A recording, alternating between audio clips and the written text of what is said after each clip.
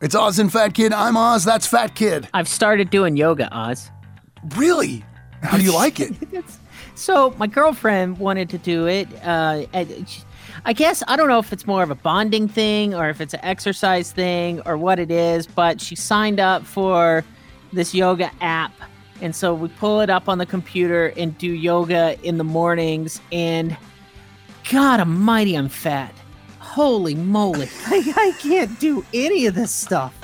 Well, you're lucky, man. Your girl wants to do it. See, I what's funny is, on my fitness journey, that is where I think it really, I got into yoga. I really got into it. And it was one of those things where, when I was like 350 pounds, I started doing it.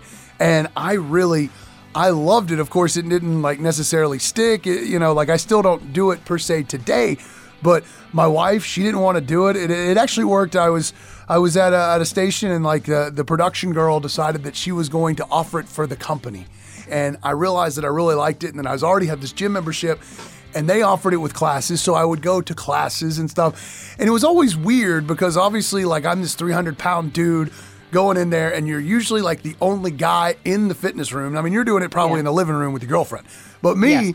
You go in there and it's like the fitness instructor, and then there's all these women, and you're like this one big fat dude. And then there's like the one middle-aged dude and the one, older, but yet super infit guy that's in there. So there's like maybe two guys in there, and they're both extremely fit and extremely, don't look out of place, unlike myself. But I loved it. I thought it was great.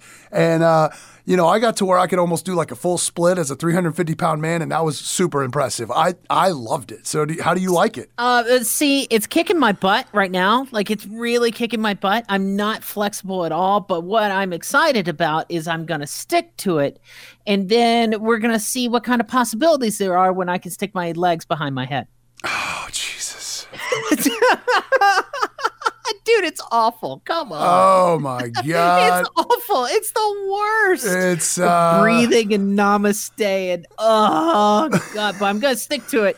Man, you gotta love those down dogs, man. Your calves are gonna love you for it, man. I used to leave out of there going like, oh man, if my calves used to feel so good after I got out of yoga. I loved it. I thought it was great. I haven't done it in forever, but all in all, like, I got benefits out of it. I thought it was great. I thought it was a fun thing. But yeah, it's actually made for guys. I actually had an instructor that he was a big 350-pound dude like me.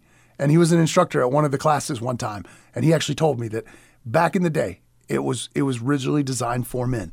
But it became a popular craze amongst women in the 70s. And now it's still like a big thing amongst women. But it's really actually made for guys. It's really something that guys should do. It seems like it's made for the bedroom is what it seems like. Well, there's that too, because, I mean, you're going to find that, being able to, well, I mean, I don't got to tell you, You can't even get it out. That's what she said.